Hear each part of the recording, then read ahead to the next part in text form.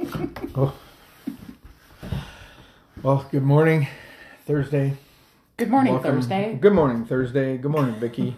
Good morning. Thank you for joining us. Do you? Okay, because I know that you buy them, and I always get. I'm kind of against them, but pineapple. Oh, yeah. I don't understand why you're so against pineapple. Okay, because At Costco the other day, they had samples of pink pineapple. that sounds like a myth. It was delicious. Really? It Did just they dye tasted it? like pineapple. Okay, so like pineapple is great. I think Yes. I used to see them in Indonesia. They grow on the ground like little bushes. Yeah, they're cool. What? They grow everywhere. Yeah, they grow on the ground. They're like, What? you never knew that? They don't grow on trees. Yeah, they're like kind of like a cauliflower. Like they have a little bush, pointy, and then they have the pineapple. Yeah, you can Google that later. But I feel like we've ignored pineapples. Did you know this? I think Listen. other people might have. Pineapples grow on the ground? Yeah, but you could walk Okay. like in Indonesia. You can just walk by a pineapple and like start eating it, mowing it. They have banana trees too. Did you know that banana trees look like paper? Like they look like they're all leaf. Like even their stalk looks like you could blow it over. But they have like banana bunches. Like they might have 100 bananas on one like stalk. And it doesn't fall over? It doesn't fall over. I don't know how that's possible. Okay, back to the pineapple. Back to the pineapple. One reason I don't like the pineapple necessarily is because I think sometimes you treat them like flowers, and so you just put them on the counter, Yeah. and then they rot on the bottom. No. You have to put them on the counter until you can pick it up by one of its leaves. And then if it it falls out, then it's ripe right. and ready to cut. And then you cut it, you cut the whole thing, you put it in the fridge, but then's the tricky part. So I think sometimes Then, you don't Do do you know it. the tricky part? Yeah. You have to be so careful that you don't exceed your limit of pineapple pieces per day. So I do that too often. So number one, I think sometimes they go rotten on our counter. No, they don't. They never go rotten on our counter. And then number two is that I have a hard time only eating a very specific amount because that amount isn't very big. Eight Eight pieces of pineapple. 8 pieces of pineapple. And then you need to stop until Do tomorrow. you know what happens? Because you get your pick tongue. It burns your tongue. It burns your tongue. Your tongue will because go raw. it has an acid and a protein in it that takes away your saliva. That I looked into it, and So the recommended daily dose of pineapple pieces is 8. 8 in with my bacon, opinion. and you should have bacon with them. Yeah, bacon and pineapple is very good. So that being said, today Why did this come up? I was just thinking about pineapple because yesterday, guess what I made? A pineapple kombucha. Pineapple kombucha. Yeah, because we're like seasonal.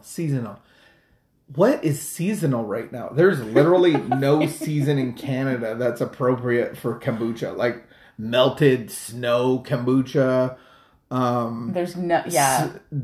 dog dirt kombucha. Ew. Like it's just like melting. I don't like the spring. Rainy day kombucha. Yeah. So we made pineapple kombucha To because transport us to the tropics. yeah, that's the point. So today there will be pineapple. Today, maybe later today, there may be kombucha I'm that excited. would be pineapple-y. I had a conversation recently during which I may have wondered if pineapples grew on palm trees. No, those are coconuts. Coconuts grow on palm trees? And where do you get palm oil from? I don't know. Oh my goodness! But then these little things had fallen on the ground, feel and I like was we're like, so what is this? And so I picked it up, and it was like hairy and hard, and I didn't like it. And so I put it back Where was this? in Florida. Oh, in Florida. I'm like, Not here. what? Where have you been? When I was in Florida. They were All all right. over the parking lot. All right, we're just showing you how simple we are and how sheltered we are. We don't get out much. Except I read something or heard someone say that they actually, until they were a grown-up, thought that the sun and the moon were the same object. And I was like, that's next level. What? They thought that the sun and the moon, like they were like confessing this on a podcast, that like they were grown up when someone said something to them about the moon, and then they were like, but how? because they could still see the sun. And they were like, but how? And then her sister looked at her and was like, you're joking, right? Please tell me you didn't think the sun and the moon were the same thing. And she really did, thought the sun and the moon. Anyway, okay. We should move on. Sometimes we think silly things, and that's okay. It's okay. Thank you for that story. I thought pineapples maybe grew on palm trees. I don't know, but imagine if they fell on your head. Well, that would be a pineapples need to grow on the ground. That would be really dangerous. Do you know what a durian is? Oh. They're like in Indonesia, they're like this big. And they're illegal to carry on the train or the bus because they smell so bad. And in Indonesia, things smell bad, period. Like people smell bad. Like there's it just smells bad in Indonesia. You can have your 18 chickens in a basket and get on the bus, but you can't have a durian. It's like that's where they draw the line. And buses smell bad in China. Inside of a durian seems like an overgrown culture of gutter. Like it's disgusting. We have to move on. We're going to do a reading and a meditation. That's why we're here. We're not here to talk about fruit. Today's thought for the day.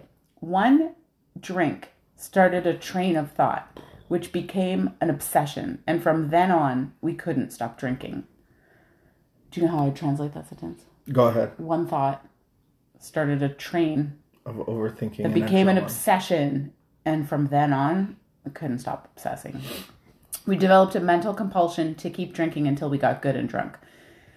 People generally make two mistakes about alcoholism. One mistake is that it can be cured by physical treatment only. The other mistake is that it can be cured by willpower only. Most alcoholics have tried both of these ways. Many times. Amongst many others, and have found that they don't work. But we members of AA have found a way to arrest alcoholism. Have I gotten over my obsession by following the AA program? Meditation for the day. I will try to be unruffled, no matter what happens. I will keep my emotions in check. Although others about me are letting theirs go, I will keep calm in the face of disturbance. Keep that deep inner calm through all the experiences of the day. In the rush of work and worry, the deep inner silence is necessary to keep me on an even keel. I must learn to take the calm with me into the most hurried days. And so part of that mental obsession is having fear set me in motion. Like that's where it said the trains of motion. And then the mental obsession, the thinking of overthinking and then needing a break. So like highly emotive situations and arguments and conflict, like conflict's good. We have to do it in a healthy way. All of those things spark enough fear, which light the mental obsession. And so I think the meditation today, especially if you're early in recovery, is just eliminate all sources of high emotion. And sometimes people have to take time off work or readjust their whole work schedule or readjust their employment, what they're doing, because the addictive life you've made a life out of your addiction. And so you might be in these intense situations that me as a person can't handle that. And so one of the things that I have to confess to, that I have to concede to, is I'm not like normal people. And so I have to find my life out of recovery, not fit recovery in my life, because that's where I'll get these spikes of adrenaline. And when I have all these emotions, then that's really what sparks that mental obsession. Is like, I just need a break. I just need to, it'll all be here when I get back. So I think that it doesn't happen on our own, and it's not something like it said, I just can't drum up the willpower to like stay unruffled through the day. But there are choices and decisions that I can be guided to make that will bring me to that new state. And I think that especially in early recovery, I don't make good choices. Like I really don't make good choices. And so having like another person, a trusted person that I can like go to or talk to, but also, starting to develop or like even explore the idea of like letting God guide me in those early years is really important. And so many times we're not even making choices. Like we're just living our lives the way that we've generated them to live. And then we get into this recovery because like life is so hard. And it's like the storm needs to be on the outside. The storms are going to come. But if the storm is on the inside, it's going to provoke that fear that's going to light that mental obsession, that Yeah. takes me out. That puts me on my cell phone. That puts me over here, over there. Puts me at the bar stool, and relationships that I don't need to be involved in. All that stuff.